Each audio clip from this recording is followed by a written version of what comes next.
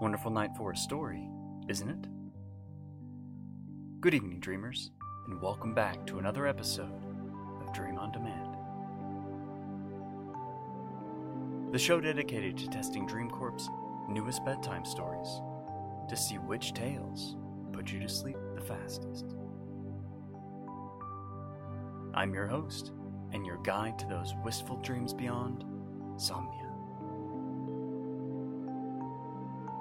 Tonight, we have a very special employee submission.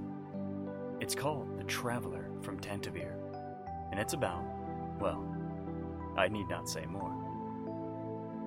It may not put you to sleep, but we can hope you can enjoy it for other reasons. But first, we have an announcement. One of our maintenance crew found a small wind-up mechanical soldier. It was marching its way down one of the hallways with such purpose near one of our sleep labs. I wonder where it was marching off to. Maybe to accompany our sleepy test patients? Or perhaps off to the break room to unwind. If anyone has lost a toy, they can find it in the Lost and Found. Now, with all that said and done, let us begin The Traveler from Tantivir.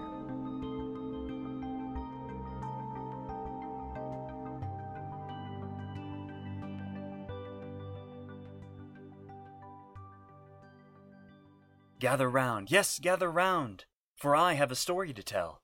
It starts with a king and ends with open mouths. Yes, I have a story to tell. The king, as I said, had a problem. Not enough coin in his chest, and had lots of trouble in battle, for his men were far from the best. A sorcerer came to see him, and offered him a deal.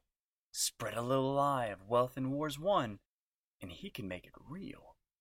For the conjurer had a bit of magic, to make all rumors true, but it would only happen once, and only if enough people knew. Who should overhear this but a minstrel, the traveler from Tantivir, and fearful what would happen to this land, he vowed to somehow get out of here. You see, the traveler met a stranger from a far and distant land. The traveler, of course, knew it, for the stranger's clothes were not bland. His pants had no laces, and not a speck of mud to be seen, and his tunic was too short, and he had this shiny noose around his neck, and... "Hey!" shouted a drunken farmer, fresh off his fields, and falling off his stool. "That doesn't rhyme." The water walls shook with laughter, and the audience beat their mismatched tankards on wooden plank tables. Liquid from their tankards splashed to the ground, mixing with straw and food scraps. The performing traveler flinched and took a step back. His heart beat quickly in his chest, and his face went flush, starting to sweat. Past his audience, he could see the stone-cold stare of the tavern keeper tending his bar. The traveler closed his eyes, took a breath, straightened his tunic, and pulled back his locks of brown hair, which fell back to his shoulders in protest. "Please, sire, I beg you, I promise the keeper fine entertainment for tonight. If you may give me a moment more, I promise everyone another round." The maidens and men lifted up their tankards with a resounding hurrah in acceptance of his offer. And so, the traveler began again. The stranger's land sounded amazing, that is, if he told it true. There's never a fear of starvation or homelessness, and there's a job where you can just tell stories, and the traveler said, "That'll do." So after the stranger departed, the traveler stalked him away, and ended the pursuit in this tavern, or at least that's what they say. The traveler glanced over at the barkeep, still glaring at him. "For what comes next, I must earn your trust. Don't turn your back, or the magic will be dust. For what I say is entirely true, and there's no denying this, if you can imagine it too. Right under the big boar's head, on the wall next to the bar, there stood a doorway, used by the traveler from afar. On its face sat 3 precious gems, red, blue, and green, and on its handle a knapsack of leather, brilliant and clean. "I don't see no door," said a drunkard in the back, still wearing the apron of his trade. Patrons chuckled, and others began to turn around. "Please, all, I implore you, do not turn around, but trust what I said. Believe in the door and the knapsack." The traveler leapt down off the stage and thrust out his hand towards the nearest patron. "Sir, can you see it? In your mind's eye, do you see it? Its fine grain and slender handle, features novel in a tavern such as this." The traveler stepped forward, addressing another patron. "Do you see it? No, don't turn around. Look at me. Do you see it? The glimmer of the gems, worth a kingdom each." He could tell, as his audience chins wavered, they were looking at the door in their minds, standing just under the boar's head. And on that wall, rectangle chunks of wood began being pulled away, forming the outline of a door frame. Red-hot iron bubbled out from the cracks and cast itself into the shape of a door handle, cooling to a deep black and leaving scorch marks on the wood. Diamond-shaped gems rippled out of the wall one by one, as if the wood were water, and settled after barely breaching the surface.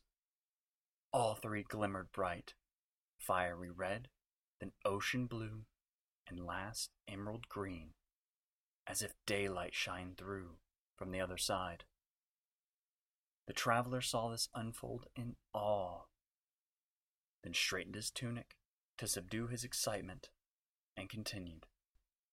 The knapsack was ordinary, except for what it stored. The real gems were inside.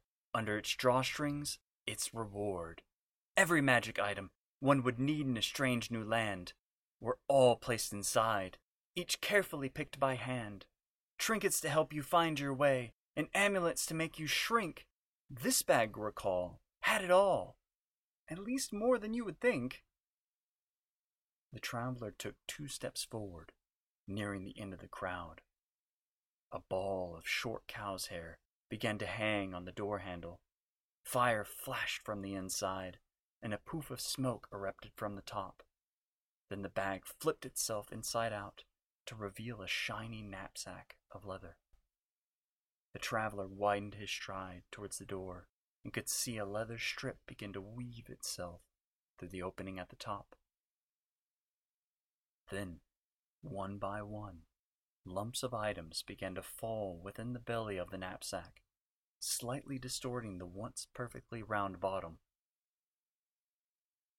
The tavern keeper glared, seeing the traveler reach the end of the crowd, but unable to see the newly formed door in its knapsack, and started walking to the end of his bar.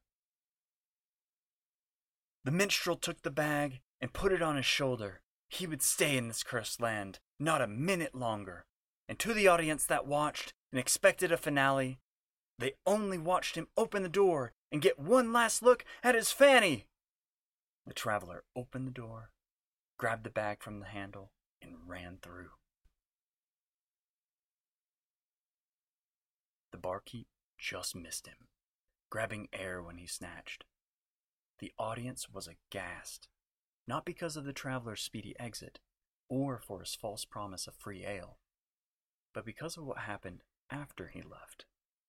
As they turned back, the door flung itself closed, and the gems retreated back into the door, as if pulled back under water.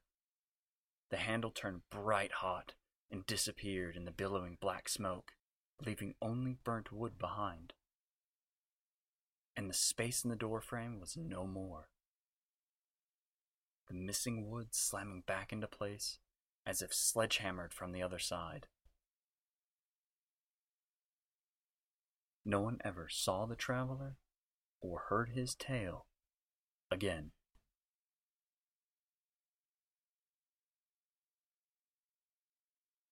A young man opened his arms, signaling the end of his story and inviting his audience for applause. The striped suits and evening gowns clapped, hailing the entertainer and disturbing the nicotine cloud hovering overhead. The young man surrendered the stage to the host, gave a nod to the jazz band waiting just off stage, and walked down the stairs, stage right. He navigated past the cocktail tables to the bar in the back, which had "The Blind Pig" written in neon above it. He grabbed his usual spot, claimed a drink from the bartender, and unbuttoned his suit jacket as he sat. He looked back to watch the jazz band's bass lay out a smooth strum, clearing the road for the other instruments to walk. "Where do you come up with all these stories, kid?" the bartender asked, leaning forward to hear the answer. The young man was just about to humor him, but was cut off by a crash. The jazz band stopped abruptly with a blat, and the seated patrons turned towards the bar just in time to hear a second clang. A broom closet door near the bar burst open, spewing out buckets, tape, mops, and an oddly dressed man onto the floor. An amulet and golden compass spilled from the leather knapsack, all three sliding across the freshly polished, white-tiled floor. The odd man quickly stood up and made an effort to smooth the brown hair covering his face. He scooped up the lost items, almost tripping again on a bucket during the effort, and placed them in the top of the bag before slinging it over his shoulder. He made eye contact with the young man just before sprinting past the bar and out the exit door. "Since when do your waiters wear tights?" asked the young man. "Hey, he ain't one of mine," exclaimed the bartender. "But he was wearing one of my brooms."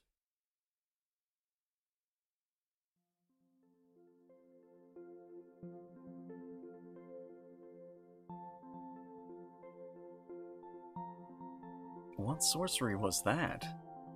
Was our traveler actually the sorcerer he spoke of? Or was he truly the traveler, telling his own tale? And what of the young man at the end?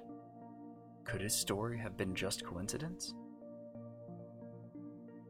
Or could he have been the one with the true power all along?